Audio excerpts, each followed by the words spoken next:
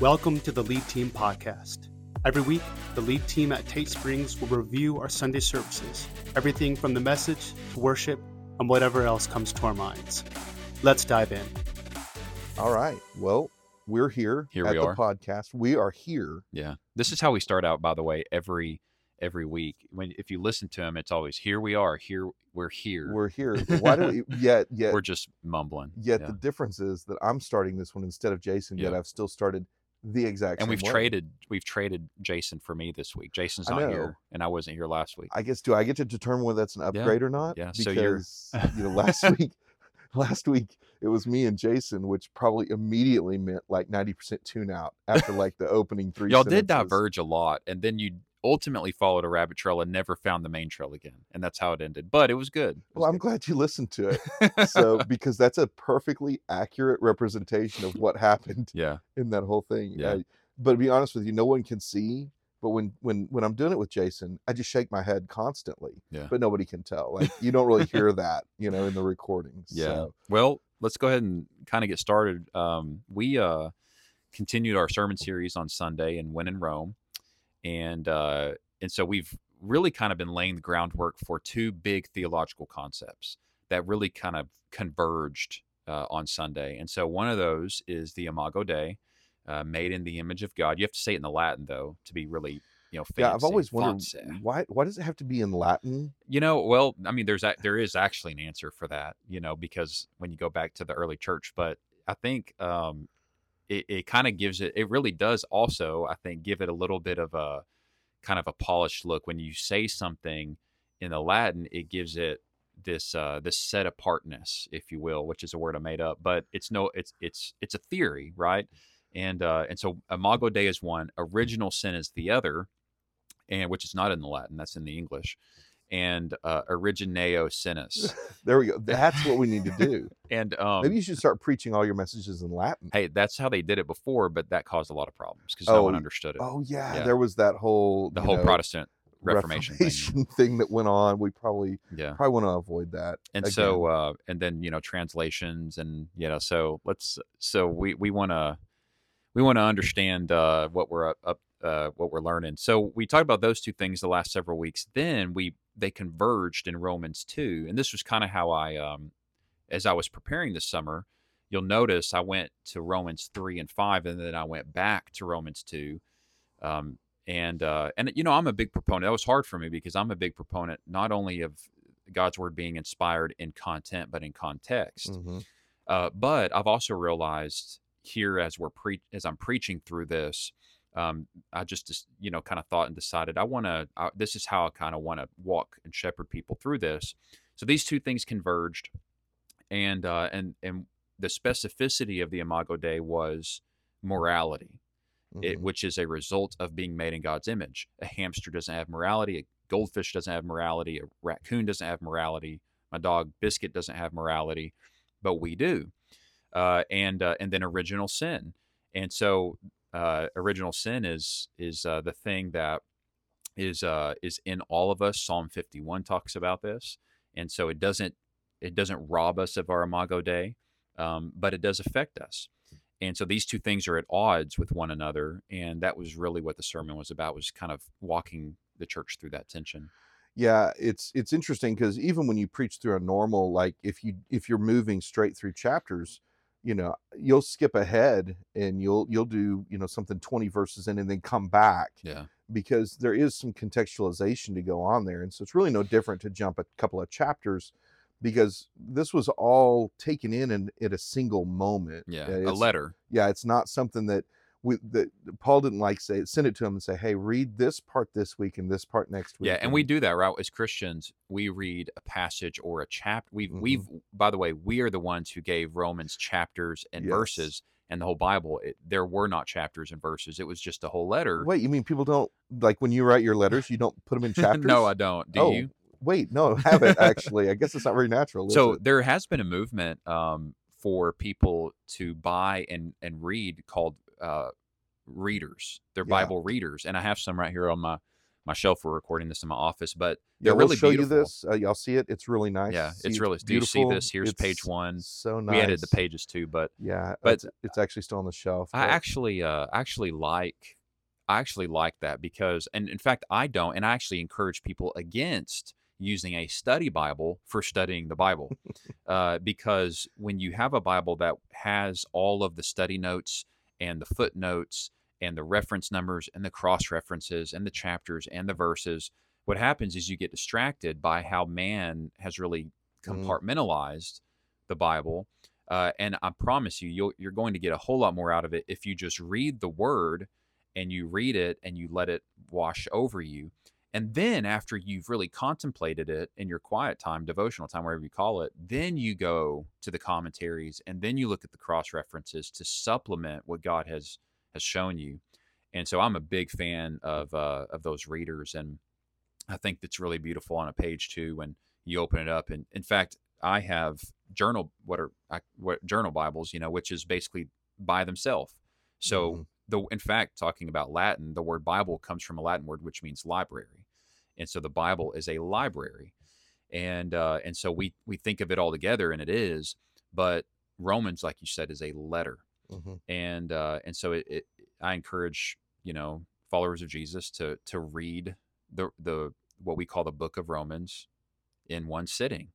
And so, but we don't have that kind of time on a 30-minute sermon, right. So we break it apart. And so we did that and looked at Romans 2 and talked about the Imago Dei and original sin. So what did you think? What was the what were the things that jumped out at you as someone in the congregation? Well, I think when we talk about original sin, like it's a little countercultural. There's a concept in our culture that says, oh, well, babies are innocent. Well, babies are innocent, but they're not innocent. We are all born with original sin, and the realization of that. But I think that as you kind of unpack some stuff, I thought a really interesting aspect that you brought up was what I would describe as like the chicken and the egg conversation of like morality. Well, the Bible was written, Christianity was formed around what people saw other people doing, and they created morality around it and those kinds of things, while we say, no, this is something God created and we have exercised it in our life. So it's like, which came first? And we had a student actually come after service, and he said, Pastor Jared, listen, he said, I usually tune out, not because of you, but because of me. It's more me than you, And he said, but man, I was vibing on this Sunday, and he said the reason why was because he had just had this, and this is what thrills my heart as a pastor. He said, I had this conversation in my physics class in high school this past week. Nice. He said they were asking, where does morality come from? So here he shows up at church, and his pastor preaches a passage that was written 2,000 years ago that tells us the answer to that question. And that is what When in Rome is all about. So the things that were happening back then are still happening today. And so I just thought that was super encouraging to me. And so, yeah, if you listen to the sermon, that Romans 2:14 and 15 tell us that morality is not a social construct, meaning that we didn't create morality in order just so that we can not be killed on our way to the grocery store. But morality was constructed in society because God is the one who wrote that moral law on our hearts, and we are responding to that, whether we realize it or not. And so the chicken and the egg conversation, what came first? Well, God gave us moral law, and we can break it or we can follow it. And atheists like Christopher Hitchens, as we talked about, they like to say, well, you don't need religion to be moral. And he's right. And he is actually saying what Paul said 2,000 years ago, and he didn't even realize it. So there's no disagreement there. The disagreement comes when he tries to say, therefore, we don't need God. Well, that's where he's wrong. The reason that we have morality to begin with is because God is the one who gave us the field of morality, and the seeds of morality are planted there and begin to bloom, such as thou shalt not kill, and thou shalt not steal, and things like that. So yeah. Yeah, I think that enters us into like that philosophical conversation of the moral argument of where did morality come from, or does morality exist? And I think we can all look at things that are going on around the world right now. We can look at things and say, that is wrong. It doesn't matter who's doing that or why they're doing that. That is wrong. And everyone seems to agree that that is wrong. Yet, why can everyone agree that that is wrong? Like pouring scalding hot water on someone's head, everyone would think that's wrong. Yeah, there's no way that that's right. Yeah. I mean, even someone who could justify killing someone else for some action they had made or whatever, there's so many things out there that we would look at and say, well, that's just wrong. And you could get 100% agreement from people on that. Yet we then want to define and weed out what morality is instead of allowing what God has, written in our hearts to do that. Yeah.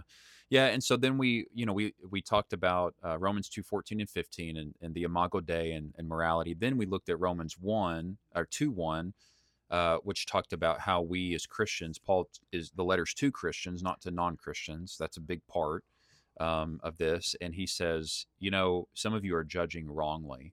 And what he means by that is that we're taking the blessing that we have in God's revelation to us, and instead of using it as a tool that helps us to reflect God's image, we tend to sometimes use it in a way that does damage, like a weapon. And so, we brought all this together in the end with so if you have Imago Dei on one side and original sin on the other, God's grace is what helps us to navigate that tension in a way that's redeeming. And then, of course, this coming Sunday is Invite Your One. And so we ended it by just appealing to people to prayerfully consider who they're inviting. And I was really proud of our people. We had laid cards down on the pews, and they filled out a name, and we had an altar full of people laying cards down and praying for God to bless their invitation this week. And so we have Mike Keybone coming. He's my friend from Oklahoma. He's a phenomenal preacher and a great man of God. And so I'm excited about what God's going to do this Sunday. Yeah. Anything you want to add? I mean, I'm excited because my one told me today they're coming. Oh, great. They are coming. And, awesome. And I'm just like, yes, they're coming. I'm so excited. So yeah, I do actually, when we talk about this judgment concept, it is one of the things that people in church, people outside of the church also often say, well, I left because I felt judged. Yeah. And there's an interesting line between being judgy and judging others, or someone coming under conviction. And, how do you see that playing out differently in people's perception? Because I think people equate being judged with feeling conviction. Yeah. And I don't think those are the same things. Yeah. I mean, we did try to, and I shared yesterday, there is a difference between improper judgment and proper discernment, or even proper judgment. And then, of course, on the receiving end, people will say, well, you can't judge me. And that is a big misnomer in the scriptures. When Jesus says in Matthew 7:1, don't judge so that you're not judged, we put a period there, and we dissect that verse from the context of Matthew 7 and the Sermon on the Mount, where in verse 15 of Matthew 7, Jesus says, beware of false teachers. Well, how are you going to know that someone is a false teacher unless you judge them? Wise judgment. So he is talking about wise judgment. And so, yeah, a lot of times when we are employing the standard of God in a secular and lost culture, for example, the sermon a couple of weeks ago, homosexuality is a sin. If someone, there are people who will hear that and say, you're judging me.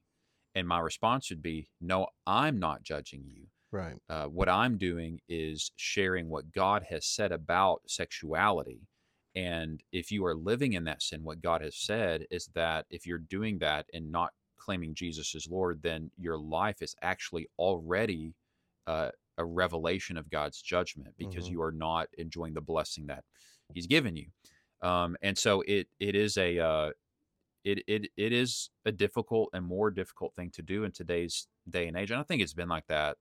I mean, homosexuality is not a new issue. No, it's not. It's been around for a very long time. It has. Even in the Old Testament, you have stories plenty about it. And the most interesting thing today is that it's just being separated, and it's being justified as the thing that is not a sin, but murder is still a sin, and stealing is still a sin. All the things that it's listed in the Word of God. And so it is really difficult, I think, as Christians in our culture, and it's been like this, I think, since the inception of the church, or even before the church in the Old Testament, for us to not only live the right ways, but to endorse those things, and it's getting harder and harder, I think. So, but we have to be faithful. It's really that easy. I think that exactly is the part of the conversation about our determining what morality is instead of trusting what God tells us morality is. That when we determine something is moral that is not, then we come under his judgment, not the judgment of man. Exactly. And that's what our concern should be. Our concern should never be, what does this other person think about it, but what does God think about it? What does God think? And so to kind of summarize it all, and we can use this as a closing, is we think God's thoughts after him. And so that's our job as Christians. When in Rome, we think God's thoughts after him about everything, and especially about morality. And when we do, and we employ that in our life, we become ambassadors of his kingdom in the ways we think, and how we act, and in what we do. So thank you guys for tuning in. We will look forward to unpacking Mr. Keybone's sermon next week, and we'll look forward to seeing what the Lord does with Invite Your One. Thanks for listening. At Tate Springs, we want to help you discover your part in God's story. Connect with us at tatesprings.com. We'll see you next time.